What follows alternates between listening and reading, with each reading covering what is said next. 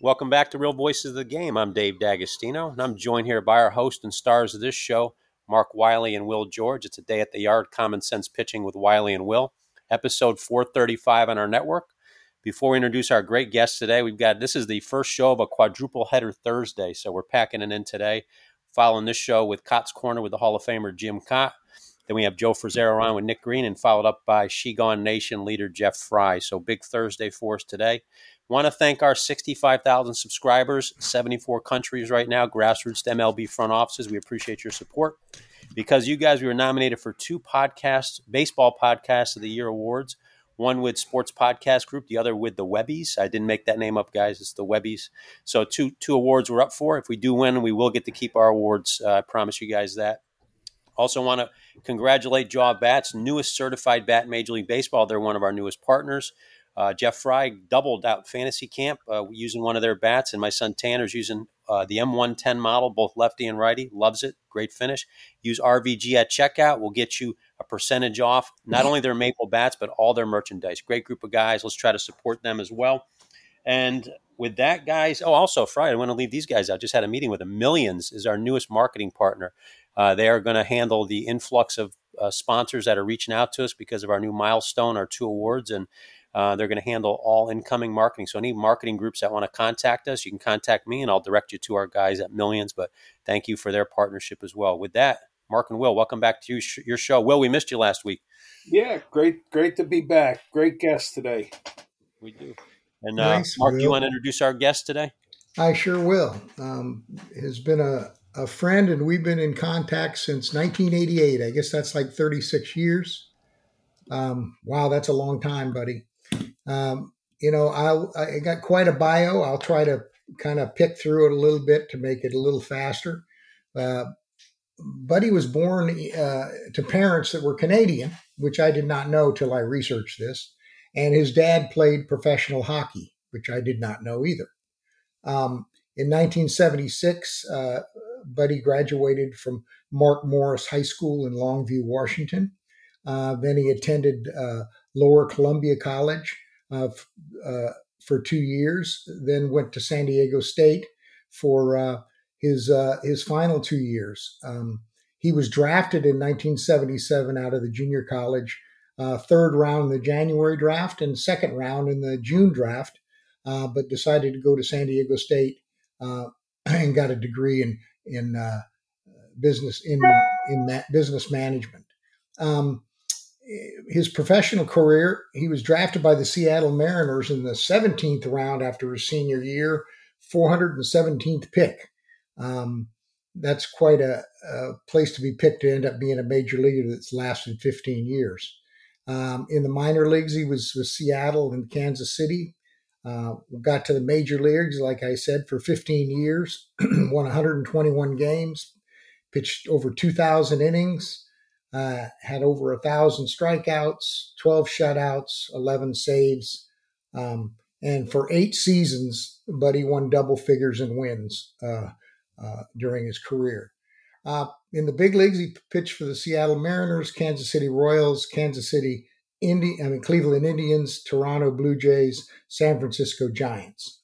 Then he moved to the front office, where he's been over 28 years in the front office with special assistant to the Cleveland Indians, 95 through 97. Ended up being a pitching coach for the Indians in AAA in 98, and then became a major league pitching coach the next year in Anaheim, where he spent 7 years as the major league pitching coach from 99 to 2005. Came from there, he went to San Diego Padres as the manager, where he managed for 10 years with there, and now he's been with Colorado for over 8 years and counting as manager of the Colorado Rockies. Buddy's had a lot of awards in his lifetime. Even his very first one was a championship in the Caribbean Series as a player for Venezuela. And in 1984, he had the lowest WHIP in the American League as a pitcher. Also in '84, he played in the American League Championship Series, where they lost to Detroit. He was with Kansas City. In '85, they won the American League pennant and World Series with Kansas City. He was inducted into the San Diego State College Athletic Hall of Fame in '92. He won the American League Championship with the Cleveland Indians in '95. He won the World Championship in 2002 as the pitching coach for the Angels. In '97, American League Championship, Cleveland Indians team. In 2005, Cleveland Cy Young Award winner Bartolo Colon when he was the pitching coach with the Indians. 2010, National League Manager of the Year with the Padres. 2000, and he was only the third pitcher that got named as the Manager of the Year, with Durker and Tommy Lasorda, the only other two. In 22, he won his 1,000th game as a manager. In 2017, he managed the Colorado Rockies to the wild card game. In 2018, they won the wild card game against the Chicago Cubs and then lost the division series to the Milwaukee Brewers. So I'm welcoming Buddy, who I've known for a long time, as a player, as a compadre, and in working with the Rockies, and it's been nothing but a pleasure. This guy is truly one of the gentlemen and smartest people I know in baseball. Wow. Thank you, Mark, for the introduction.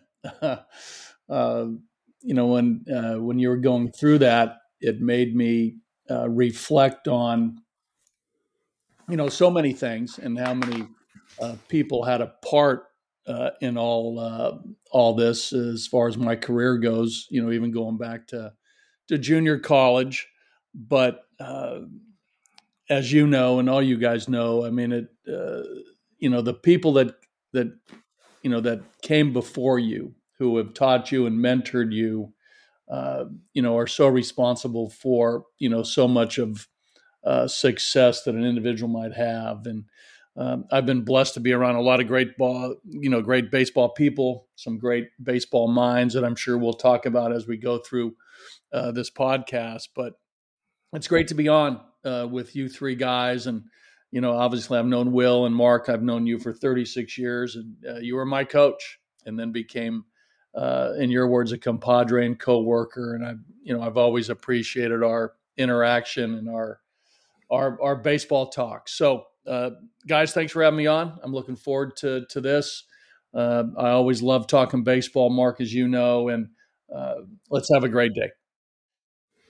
Well, I just want to say, and I sent this to you because I didn't know if you knew it or not, but I'm just saying that when you were in Cleveland, when I was your coach, you had some of the best numbers on a really bad team for 3 years. You had your best win percentage, 527, your most shutouts, 5, your best ERA, 3.93, and second most complete games with 11 and 78 starts. You had 16 and 128 starts with Kansas City, but you had 11-7 in 78 starts with us. So I thought I'd just throw that out there, Gene, how we go back a long ways, and I just wanted to show you the impact that Cleveland had on your career. Yeah, well, thank you. And I think that, it's funny when you talk about complete games, and, I know that you guys are sort of chuckling, and, in today's game that, those are things of the past. But, for me, and I'm a baseball historian, just like you guys are. And I look back and I'll look at, pitchers who came before me and look at their innings pitched, look at their complete games. Even when I broke into the big leagues, right, guys, when I got to Kansas City with Dennis Leonard, Paul Splittorff, Larry Gura, Vida Blue, it still blows me away to look at those guys, their numbers. And I know you mentioned Jim Cott, who's going to come on and be a part of a podcast here after our session. Look at Jim's numbers, right? I mean, just incredible. And it still amazes me, the things that, pitchers did, as recently as the 60s and 70s that, there's a big part of me that I think we can get back to that to some level with the modern day athlete who are, bigger, stronger, faster, and have better resources. So anyhow, Mark, thanks again for, what you've meant to my career. And I know that those years in Cleveland, the first time, right? 88, 89, and 90, when you were my pitching coach. And then again in 95 when we went to the World Series. And thereafter, when I moved, transitioned from player into coach and starting my education as a baseball man off the field, and what you meant to me, all you guys in the Cleveland organization were very instrumental, in my path. You, John Hart, Dan O'Dowd, Mark Shapiro, the Major League coaching staff, Mike Hargrove, Buddy Bell, Charlie Manuel, Jeff Newman, Davey Nelson, great coaches, right? That, that meant so much to, our group in Cleveland. It's funny. I used to keep track. People used to say, well, teams that go to championships, if you notice, the players seem to last longer than the rest of the average group of players. Their careers, I can't tell you how many pitchers on championship teams I had that pitched over 10 years, up till even 15 or 18 years. And, when you're good, it shows up. And when you get a group of really good people, even coaches, you look at coaches and you start to look at where they went. Charlie became a manager, Buddy Bell became a manager. Davey Nelson was a broadcaster. I mean, everybody had jobs and stayed in the game for a long time when you're with a championship team, because it's kind of like a magical chemistry between staff and players when you have those kind of people. Yeah, totally agree. I think they're, the common denominator and all that is, I think, just a true love and passion for the game, right? That, the work comes first, right? I think everybody who are championship level coaches and players, love the work. They love the practice. They love the studying. They love being on the field. Not that the game itself is secondary, but the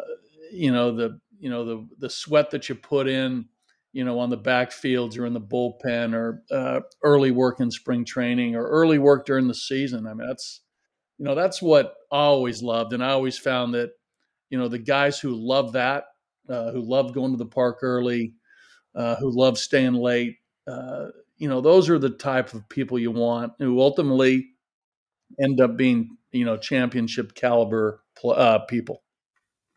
It's funny because not a lot of people know how to do it, how to get to the playoffs, how to get to the World Series, how to win the World Series. There's not a lot of teams that get there. And I remember when we get there to the World Series and we were the last two stand, and I thought it was like the coolest thing.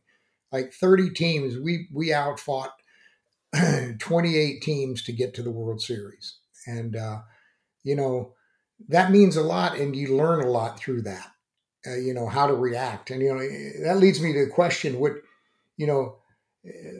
how did you feel? Was it more nerve-wracking playing in a World Series or coaching a World Series, seeing how you did both? I think it's more nerve-wracking as a coach. I think as a player, when you're in the fire, I think you're in your element, right? I always thought that the playoff games that I've pitched in, pitching in the World Series, I felt as though I was in control of my emotions and what I needed to do.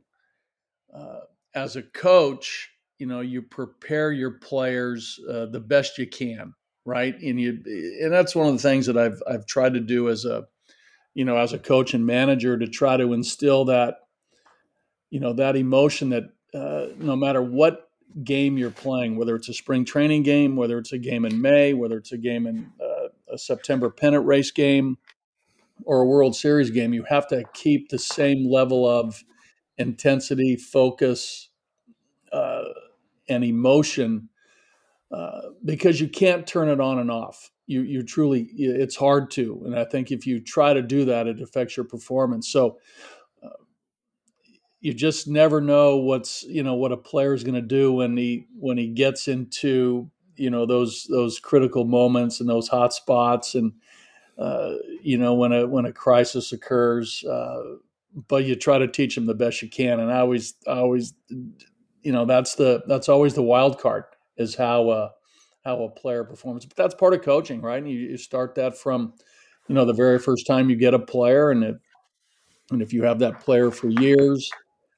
You can help a player along the way. But I think the best players, Mark and Will and Dave, are those guys that have that poise, under fire, that they can that they can compete at their best. And you try through conversation and coaching to help them understand that. But don't get me wrong. Hey, I was nervous as a player. I remember, in St. Louis in 1985, starting Game 4. I was nervous in the bullpen, but once I got on the mound, I was pretty good. But I know that during the 2002 World Series as a coach, coaching my guys along with Mike Scioscia, who was extremely poised under fire, helping our pitching staff get through Barry Bonds and Jeff Kent and a great San Francisco lineup. And a lot of times it's out of your control. I think Mike always had a line that, especially when we got late in the game, especially in the ninth inning, he'd look over at me and he'd say, buddy, we can't play for them. And I always thought that there was no truer sense in that. We can't play for them. We can help them, but we can't play for them. Yeah, I always felt like, when you go to the mound as a pitching coach, you want to leave them with something can help the situation, whether it's something you see, whether it's encouragement, whether it's having a way to relax the pitcher. It's always something that's positive before you leave it. I mean, there's been times when the manager would yell at me and say, Mark, go out and talk to the guy. And I was doing something else, thinking of something else at the time. Now I got to go out there. So I'd walk real slow to try to figure out what I was going to say to him in order to be positive. And, it's funny when you know what you're going to say, sometimes you jog out there. But when you see a pitching coach kind of walk out there a little slower than normal, sometimes he's kind of gathering his thoughts, just for our listeners. And another thing is that for me, I think good coaches are optimistic pessimists. We always hope for the best, but we have to plan for the worst. So when I'm giving recommendations to a manager, I have to think it through if things don't work out, where we'll go from there. I don't have to necessarily mention it to him at that time, but, there's a lot that goes to it. And you said a mouthful because you can't do it for the players. You just hope that you prepared them as best as you can and that it'll take over. Yeah, for sure. I think that you're right. I think a lot of times, depending on the player, and every player's different, both position players and pitchers, but, mound visits, you have those guys who are truly clear thinkers who are poised in the moment and hear every word you say. And there's other guys that once you get to know them, you can't give them a lot. You just give them, some nugget. But I know that, but you're right. You gotta try to hit some chord in a mound visit that helps them. I got two stories about mound visits that I'd like to share with you guys that I think you'd all appreciate. I was young player, the first one, Cloyd Boyer, one of the Boyer brothers, the oldest one with Ken and Cleet. He was my pitching coach in Kansas City as my rookie year. And I was, just a couple months into the big leagues, and I was faced with a bases loaded, 1-out jam like in the third inning. And Cloyd came out to the mound, and he was a veteran baseball man, and he came out, and he's from Missouri, had a little bit of a Southern drawl, to his speech, and he looked at me in the eye and he said, "Hey, Blackie, there are times when a young pitcher has to prove." Oh boy! Hey, it's usually my dog. That's what happens when you go out to mound and pitchers don't want you there, right? They bark right back at you. I love it. Jim Cott tells those stories too, where he sounds like a dang Rottweiler or something, doesn't it? That's all right. It's a pet friendly show here. I've got cats and dogs walking around my house as well. Will, you had a question that you wanted to pop in. I know you had a comment. I just early on when Bud was talking about his Cleveland days and when I was a minor league coach and just thinking about putting together a roster, the people in Cleveland, we had so many good people that understood as they were building what they built in the 90s to bring in guys like Bud and how much of a mentor he was to the kids that I had coached in the minor leagues, like Charlie Nagy and Rudy Cianez, that worked their way to the big leagues. And that culture is the right culture to have, and it's the culture that's not understood when all you do is look at numbers. You got to look at the, is that human? We've talked about it off air, but is that lost now with that mentor type of player? Well, it's just having the right guys in the clubhouse, and Bud was one of those guys. And I know Charlie Nagy and him have a great relationship, and I had Charlie for a couple of years in the minor leagues before he got to the big leagues, and what an impact he had. And when you're putting together a roster, makeup does matter, and culture does matter. Oh yeah, it's very important who you bring in. Yeah. You can bring in somebody that tears it down, what you're trying to build. Yeah. And there's people like Buddy who brought it to another level. Yeah. I know him and Charlie Nagy are still best friends and live near each other in California. Yeah. We've had Charlie on. But I guess your dog was conjuring up maybe the pitcher you were visiting on the mound that day. Back, yeah. Sorry about that. Okay. What's the dog's name? We got to give him some. I have to give him some publicity. That's Weber. He's a German short-haired pointer. He's my daughter's dog. They're staying with us for a time being. He saw somebody in the backyard and he reacted. So we've had one of those. They're talkers. Yeah, they're talkers. Great dogs. Very very smart. And he was carry on with your story. The mound visit you were talking about. I'll get to Charlie Nagy.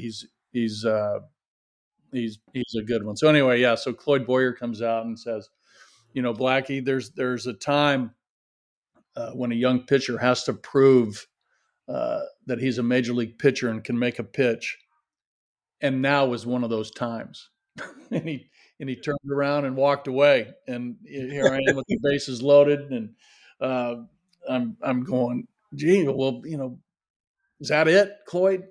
So sure enough, I ended up, I threw a fastball down the way, and a right-handed hitter hit an absolute missile to short, and we turned to double play. But I always remembered that there are critical times in a ball game where, a pitcher, has to get out of a jam. Usually in any good game that a pitcher throws, he's challenged at least one time. Could be the first inning, it could be the sixth, it could be any inning.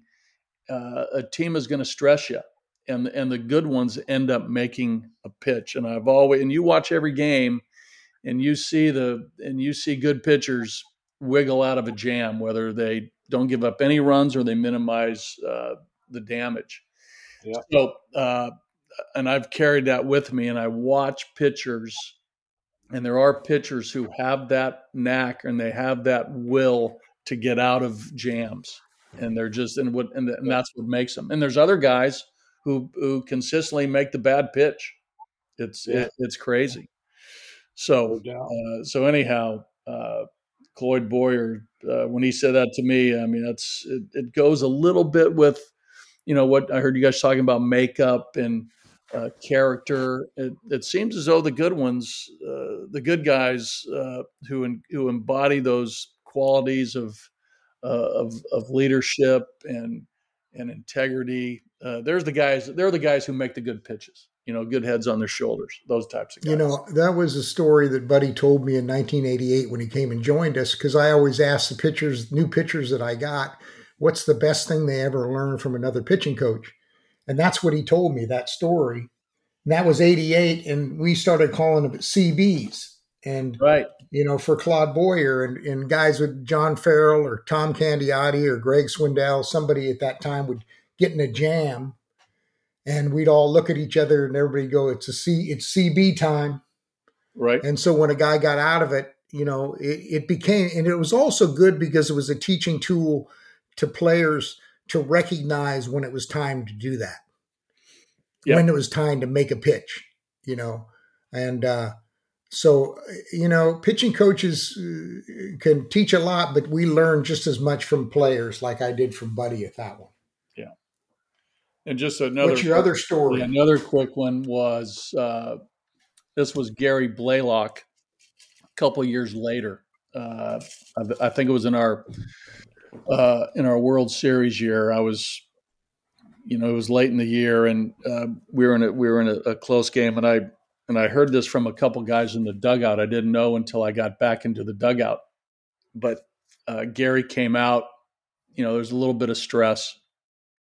And Gary came out to the mound, and everybody came to the mound. George came to the mound, and UL Washington, and Frank White, and Steve Balboni. And I'm on the mound, and Gary came out, and he didn't say one word. I was waiting for him to say something. I was waiting for him to say something. And he was there for 10, 15 seconds and turned right back around and walked off. And I looked at George, and he sort of shrugged his shoulders. I looked at Frank. He sort of shrugged his shoulders.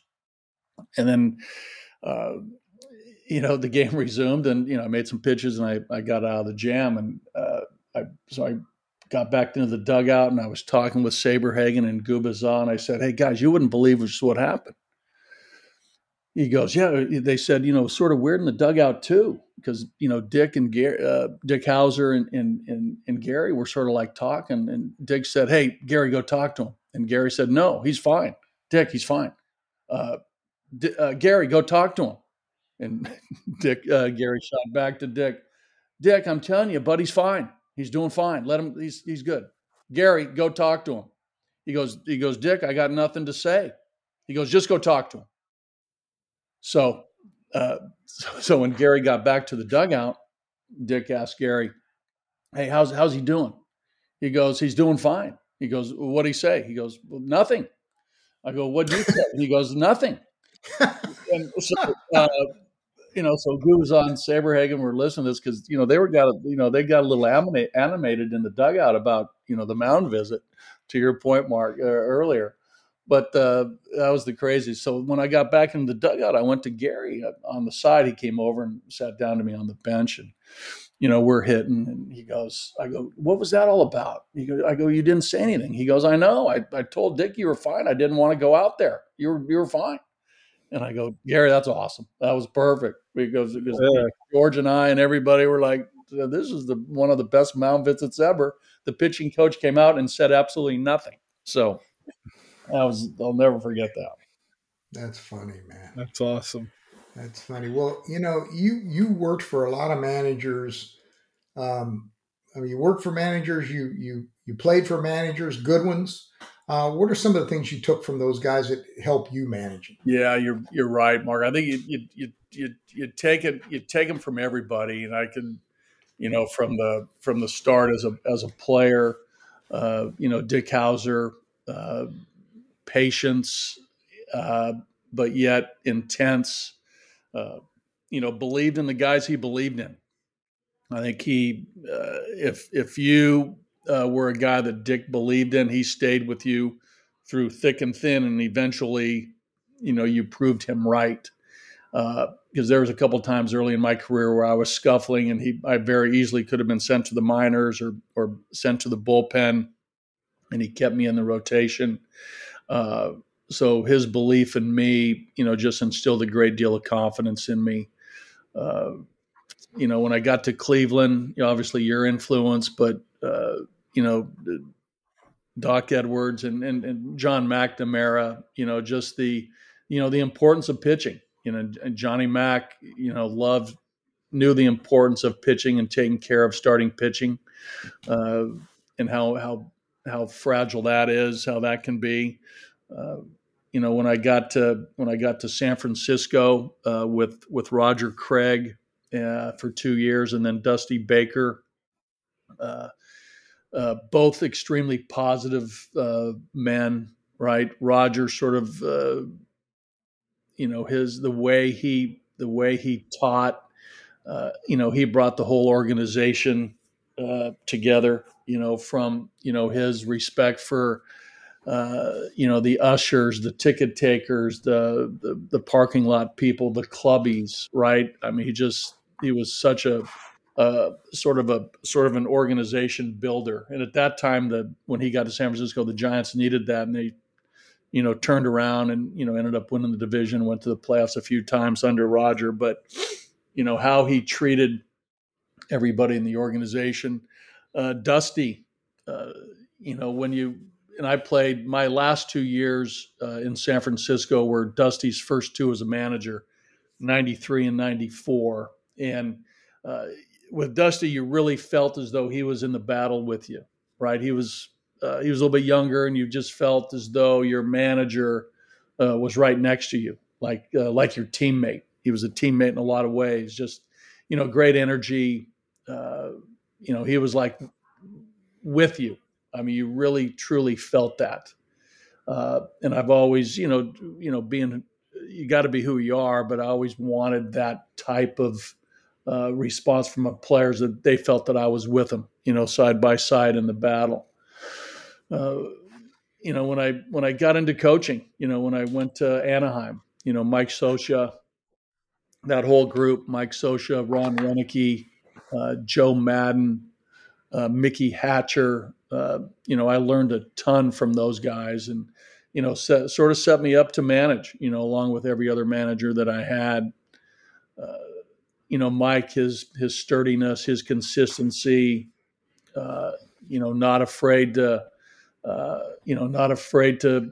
put the squeeze play on, not afraid to hit and run with, unconventional time, and taking on the responsibility if it didn't work, right? Just being sturdy and convicted in his ideas. Mike was very convicted in what he believed in and taught it. And I think eventually, players believed in Mike and what he stood for.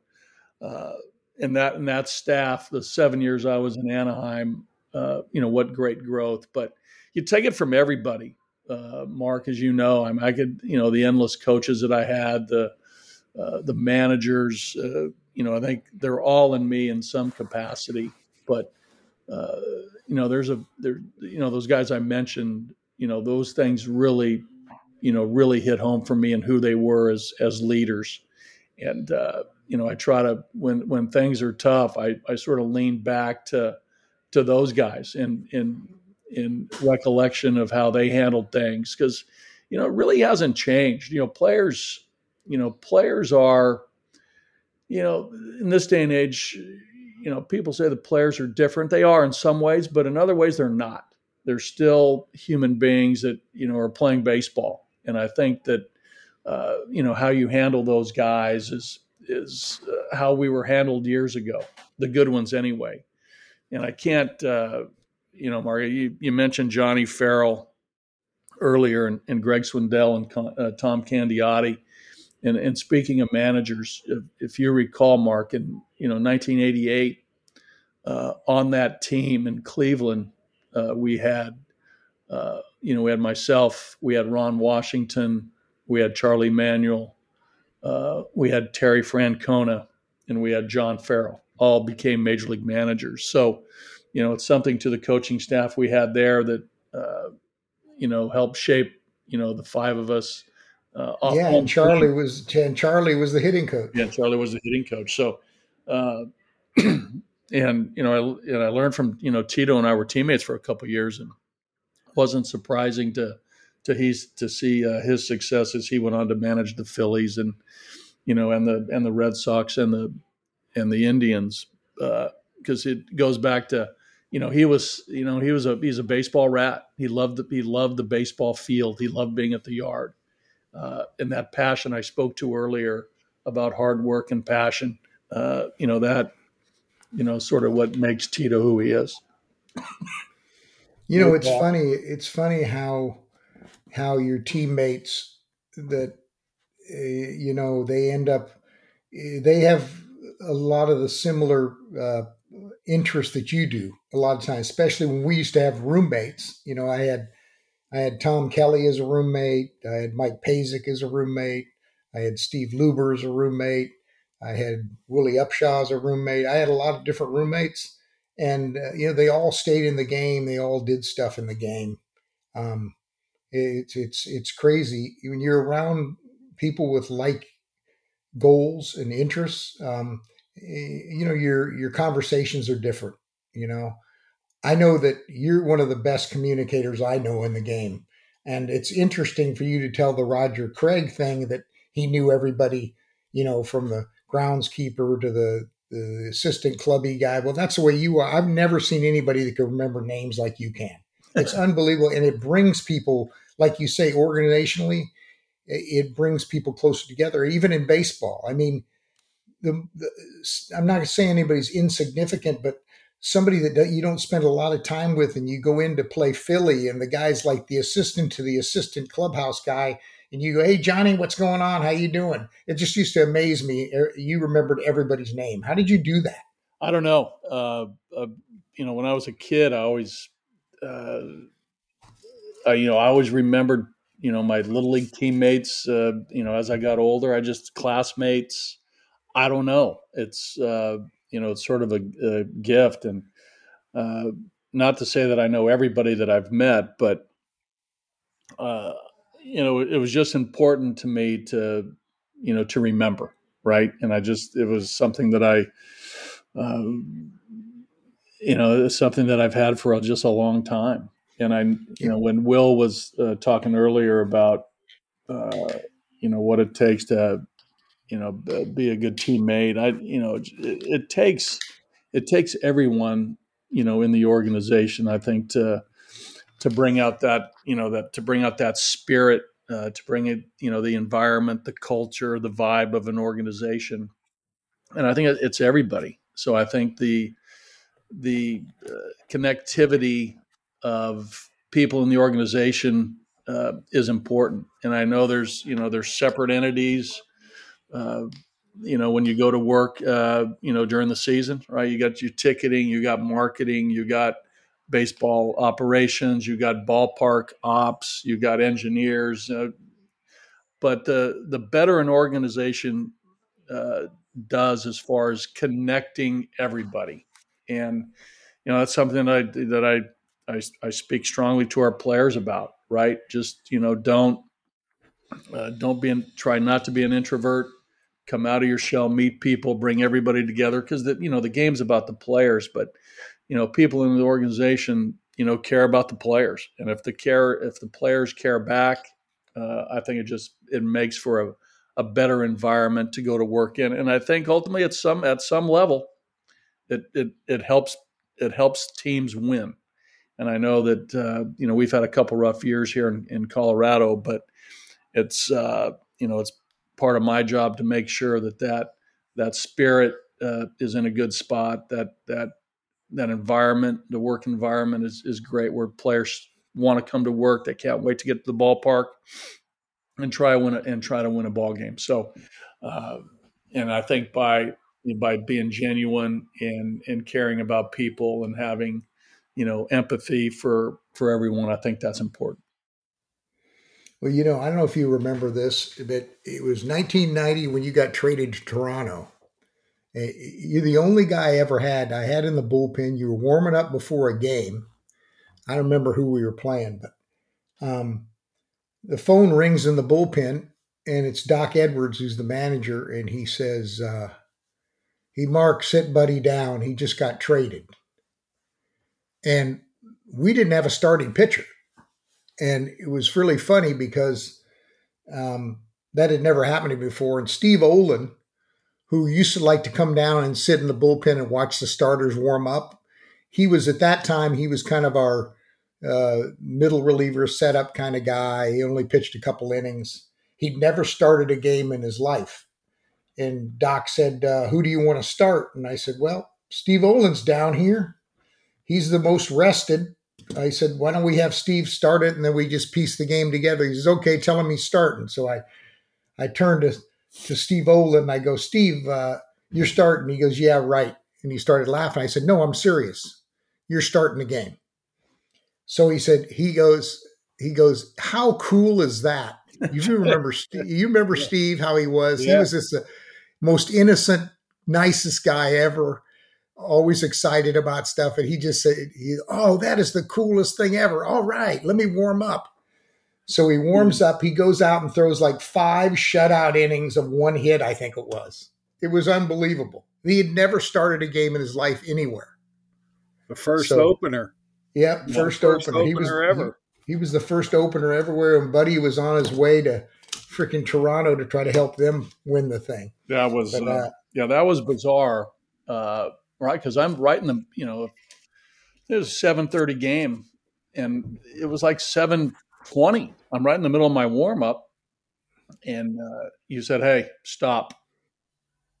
I go, "What do you mean stop?" He goes, "You're not starting. You've been traded." So. That was a very weird walk from our bullpen down the right field line into the dugout, and then eventually into the clubhouse, and packing up your stuff, and the next morning I'm on a plane to Toronto. I mean, but that's baseball, right? I mean, there's stories like that. Maybe not that drastic of getting pulled while you're warming up, but we've known players who've been traded in the middle of the game and have to come out. Mark, obviously, you guys know that the minor league game where the general manager calls the farm director and pulls a minor league player off the field because either he's coming up to the big leagues or he's been traded, and then the next day, they're gone. They're somewhere else. And that's the thing about, our sport that, makes it unique, that, these type of transactions happen in real time and happen fast. Who on here hasn't Mark traded, huh, Dave? Well, he tried to trade me this morning when he didn't get his email for the invite for the show. I found myself on the waiver wire today. I had to pull it off. Hey, buddy, I'll tell you my story. 1981, Mark's the first year managing in Charlotte, and I'm in the starting rotation. He takes me out on a Tuesday, on a Thursday. This is a good story. On a Thursday night, we go 19 innings, and I'm a position player through the last 2 innings. And he had told me I was going to pitch out of the bullpen. I'm going, holy shit! I'm behind Johnny Denman, our right fielder here in this pitching staff.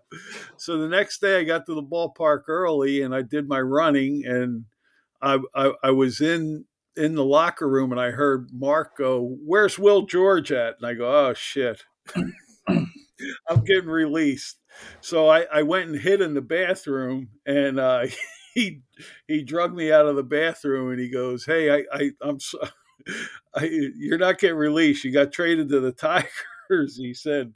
And I couldn't tell you last night because the deal wasn't done yet, but I felt so bad that I used the position player ahead. Wow. Yeah, Tom Giordano said under no circumstances do you pitch Will George. and it ends up being a freaking extra inning game, and I got to pitch a position player. Oh my gosh! Because we didn't have a very big pitching staff Yeah, back in those days. yeah, we had 10 guys. I was number 11 on that staff. Yeah. Yeah, hey, buddy, you were involved. You pitched in the George Brett Pine Tar game. I was wondering what that was like, and I will tell you a story later about that I asked George about it. Yeah, I started that game, and I pitched into the sixth inning. So when I got taken out, we were behind. So I was on the hook to be the losing pitcher. Retreated into the clubhouse and into the training room to get ice on my elbow and do my post game stuff in the training room. So the ninth inning rolls around, and George goes deep, and at that time I was in there with Mike Armstrong, another relief pitcher who was in the game and then out of the game. So we were watching on a small black and white TV in the Yankee Stadium training room. So we jumped, high fives, the whole thing. Homer off of Goose. What a moment. At the stadium, and then we saw the whole Billy Martin, Greg Nettles, the bat. We've all seen the footage of that unfold. And then ultimately George coming out, and we're just glued to the TV in the training room, like, what is going on? Just it was bizarre, and I could talk at length about some of the stories where how the bat ended up in our clubhouse, and guys were trying to hide the bat, and Gaylord Perry and Leon Roberts got the bat from the bat boy, and the umpires came up, into the clubhouse, which never happens, right, Mario? You never see an umpire in a clubhouse, home or visitors, asking people, "Where's the bat?" And ultimately, we gave the bat back. But the crazy part of the whole story is when Lee McPhail reversed the call and upheld our protest and allowed the homer, was the makeup game. When we had to go back to Yankee Stadium about 3 weeks later and resume the game, from the point where George hit the home run. We both had an off day. The Royals were traveling to Baltimore, and the Yankees had an off day in New York. So, we flew from Kansas City to New York, landed in Newark, took a bus over to Yankee Stadium, but only about 15 of us went over. George stayed, on the plane, and eventually got off and went and got a bite to eat near the airport in Newark with a few other guys who weren't on the roster.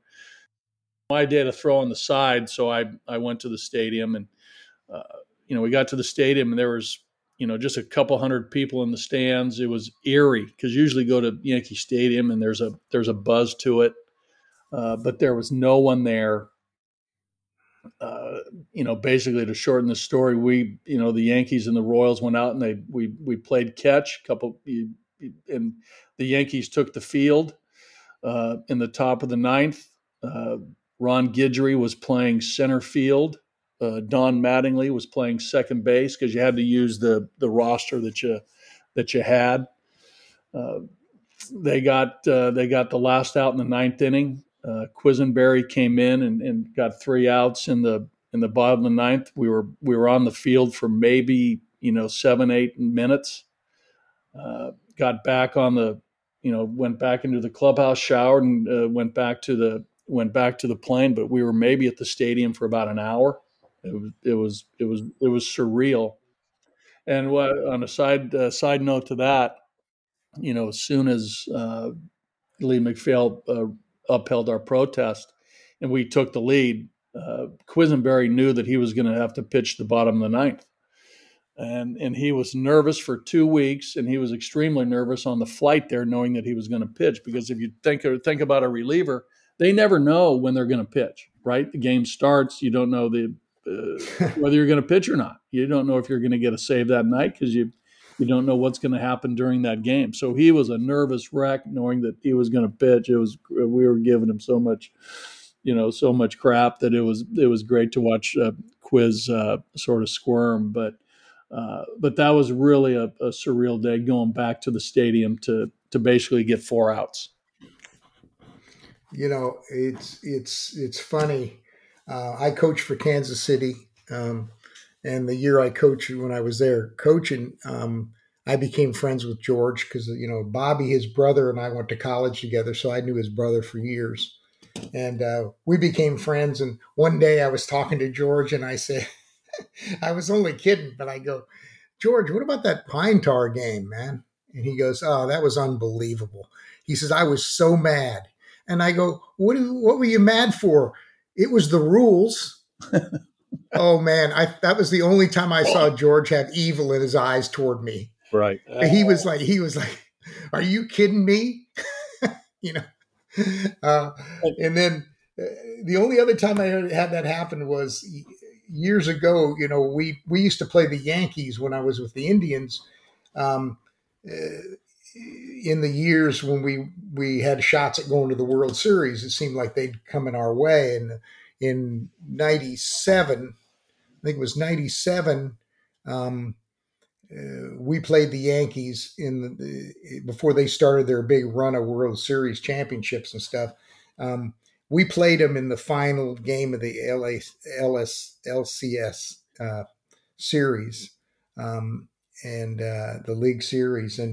And it was the 9th inning, and we had a 1-run lead, and Jose Mesa was pitching, and Paul O'Neill was coming up to bat with like 2 outs, and he hit a freaking bullet off the center field wall, right off the top of the wall, and bounced back in for a double. And then what's his name, center fielder? Bernie White. Bernie's the next hitter, and Bernie flies out to left field to end and we won the pennant, or we won that round against the Yankees. And so years later, I'm over and I'm at Bucky Dent's baseball school in Delray, and just checking out the facility and talking to Bucky and stuff. And he has Paul O'Neill there as a guest for the camp, and we were talking about all the games we had against them and stuff. And I go, how about that game when you hit that ball off the top of the wall and it stayed in? Like we've been joking around, kidding around, and thing. Instantly, his face changed. He was so mad.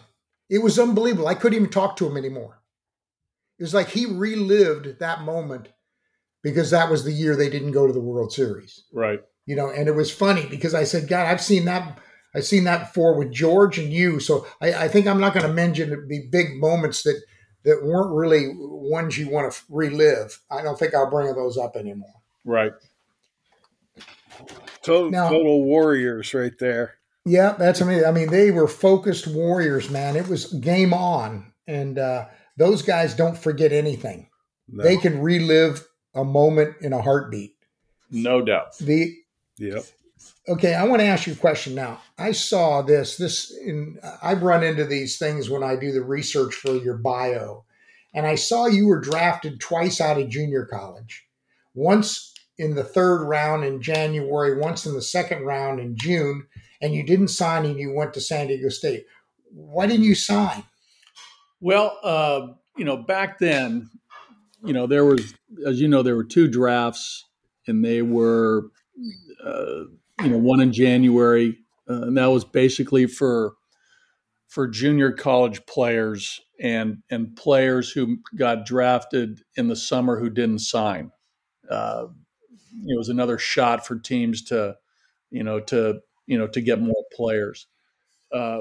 Honestly, Mark, the bonuses were.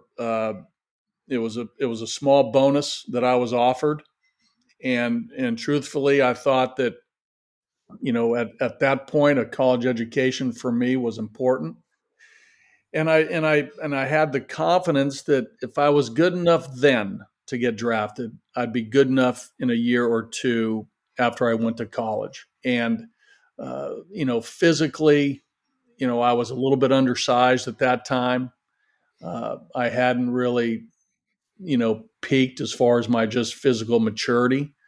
So, I was getting advice both ways, right? From a lot of people about, hey, you should sign. No, you should go to school. I was getting it from a lot of different angles, but ultimately, I felt as though probably physically and mentally, it wasn't the right thing to do. It was probably best for me to get out of Washington State, get out of the rain, go to Southern California, play in a hotbed of baseball to improve and really gauge to see where I was as far as performance, and it worked out. I stayed healthy, I got bigger, I got stronger. Granted, I still got drafted in the 17th round. I was the 417th player picked, but I was in a much better place physically and mentally to start a career. And I moved pretty quickly in the Seattle system based on my age and really where I was mentally and physically. So in my case, it worked out.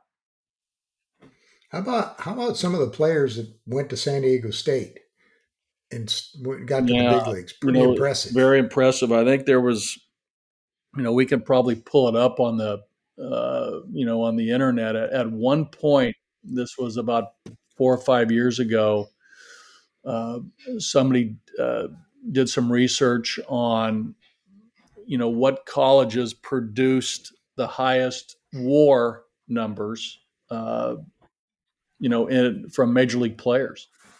And you think right away, Arizona State, USC, Florida State. And as it turned out, San Diego State, as far as producing WAR, was like in the top 5. And I looked at it and I go, wow. And then I started thinking Tony Gwynn, Steven Strasburg, Mark Grace, Greg Nettles, Dave Smith, Bobby Meacham, Travis Lee. I mean, down the line. I mean, there were some really good players, and sure enough, that was the case. So we turned out some players as far back as Craig Nettles was really the first guy to come out of there and really be a true big leaguer. But Coach Dietz, Jim Dietz, did a great job. His tenure, and then Tony Gwynn, when he took over for Coach Dietz, did a great job as well. So again, it's turned out some players, guys. It really has. Yeah, both my brothers and my mom all graduated from San Diego State, and I only lived like 5 minutes from there. And that's probably where I would have gone to school if I didn't end up going to Cal Poly up in Pomona. I had a lot of friends that I played with in summer ball that played for San Diego State, and there was always great players there, man. It was a great, actually San Diego during that period of time, probably from the 60s through the Strasburg, I guess. It was really a hub for not only college but high school players, San Diego. Yeah, I mean, San Diego obviously has turned out, some great athletes, right? From in all sports, Bill Walton, Marcus Allen. In those two sports, we can go on and on. But the thing that was appealing to me was, obviously the weather, to be able to play a lot, and we played. I mean, in the fall and winter, we would play a 40 to 50 game sort of, even though there were scrimmages, we were playing, junior colleges, we were playing USD, USIU. And then during the season, just our regular season, we played, 60 plus games. And now they, meaning the NCAA, has scaled back, all the dates of restrictions and of when you can practice, when you can get on the field to level the playing field that, the warm weather states and the warm weather schools, can't get on the field for that competitive advantage against northern schools or teams from part of the country that can't get on the field. So, and that makes sense too. But back in the day, it was the wild, wild west where you could play all the time and play anybody. It was you got on the field for sure. And Coach Dietz, was a proponent of playing and practicing. Yeah, we used to play on Sundays before spring training. We'd have Terry Forrester and Greg Nettles and Bob Boone, and we'd put a team together and we'd play the junior colleges like on Sunday for a game, getting ready for spring training. And it was every Sunday. And like you said, it's raining there today. And we used to hate it. Like Sunday'd come around, we were ready to play a game and it would rain it out. Yeah. And it never rains in San Diego. Right. Yeah. But we used to play year round all the time. And, it's funny. I've talked to Brent Strom about it. John D'Acquisto, guys that I came up with, that we, what it was like back in those days in baseball. Yeah. And then the famous San Diego School of Baseball, Bob Cluck. Yeah, Clucky. All those guys. Yeah, Bob Cluck, Glenn Ezell, Bob Skinner. What a group. Then Trammell joined in. And then, and those guys, the founders, Skinner, Cluck, Ezell, they passed the torch down to Trammell and Tim Flannery, Dave Smith, some great baseball guys too. So, but the San Diego School of Baseball was nationwide. We'd get players from, all over the country. Young kids would come in for a week, and that week between Christmas and New Year's was huge for the San Diego School of Baseball.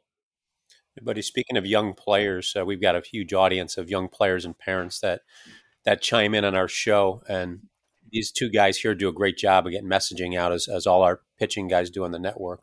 What message would you have to young kids that are in probably the most confusing time for young pitchers that we've ever had, with more Tommy John surgeries, all sorts of internet training methods? Parents don't know what's up and what's down. Yeah. What would be a good message for kids and parents, young pitchers developing now, leading them up to whether it's high school or college, or if they're fortunate enough to play professional baseball? Yeah, I think that, for me, Dave, it's a broad question. I'll try to answer it as concise as possible, because, there's very varying ages that, there are things that are important. But, the first thing for me is, try to develop a sound throwing motion, right? I don't want to get into delivery, but, a proper throwing motion where your thumb's underneath, your fingers are on top of the ball, your elbows above your shoulder when you throw,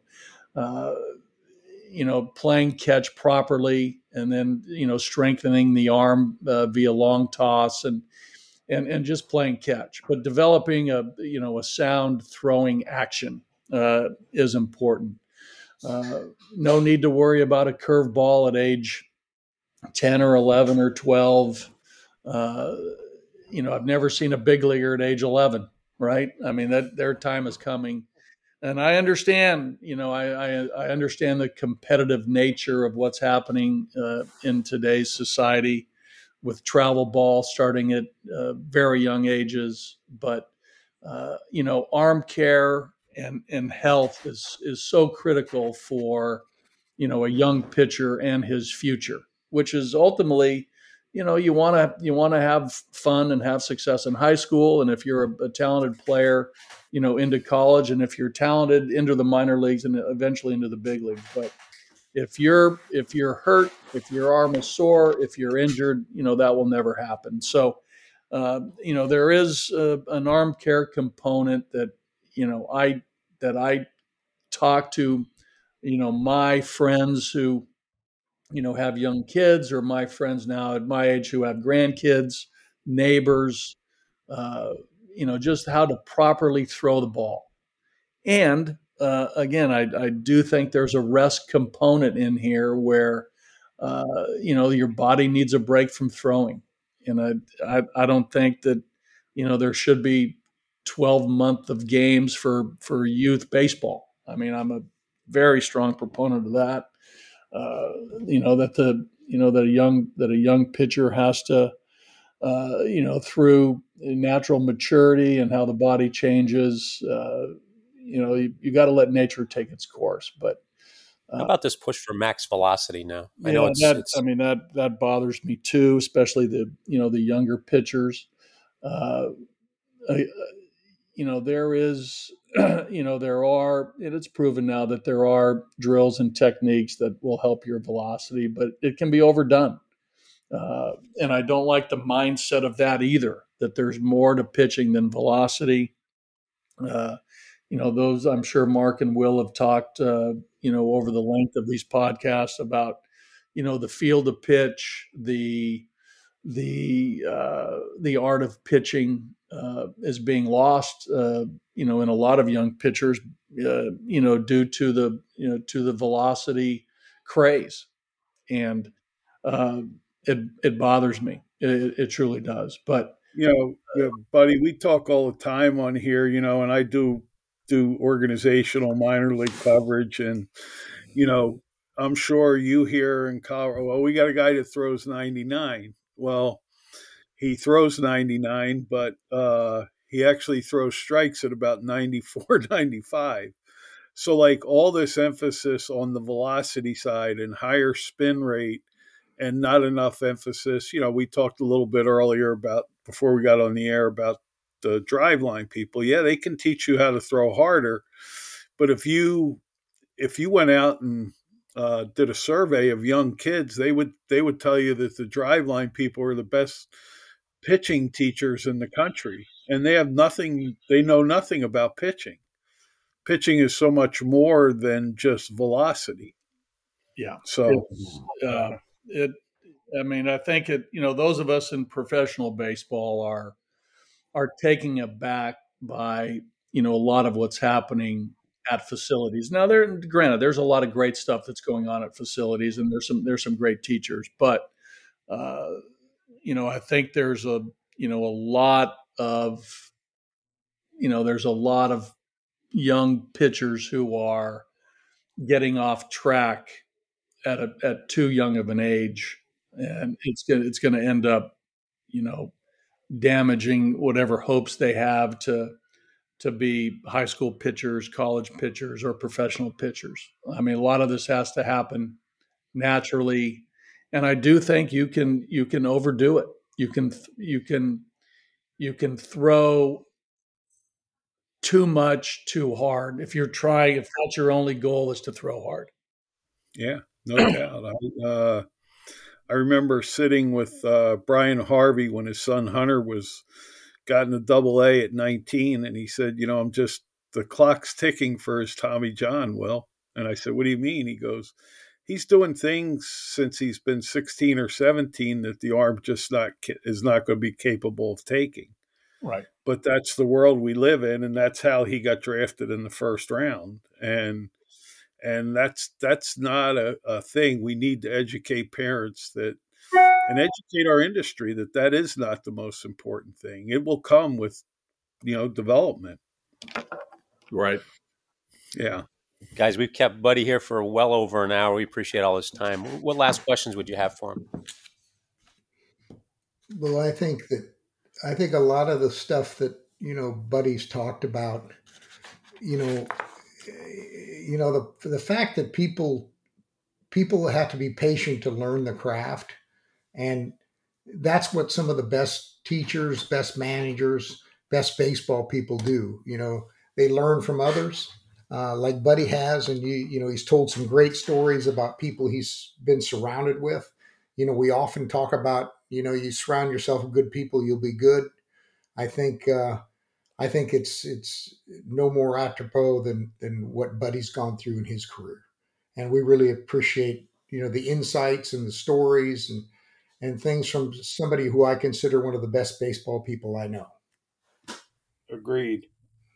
That's a great place to wrap. Buddy, thank you so much for giving us well over an hour today, and our 65,000 subscribers got a treat. Thanks so much for joining us. and hold on with us until after the show if you don't mind.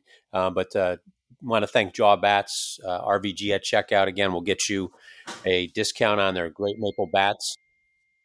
Also, we'll get you a discount on any of their apparel, any of their merchandise. Thanks to Sports Podcast Group and the Webbies for recognizing us as a nominee for Baseball Podcast of the World, or for the World, Baseball Podcast of the Year, I should say. And to Millions, our new marketing partner, thanks for helping us with the influx of attention. We value our relationship and look forward to a prosperous 2024. So with that, guys, Mark and Will, thanks again for a great show. We appreciate you guys. Awesome. Thanks Dave. Thanks again, buddy. Thanks, guys. It was a treat. Yep. And hang on with us for a bit. It's a day at the yard, Common Sense Pitching with Wiley and Will, episode 435 in the books.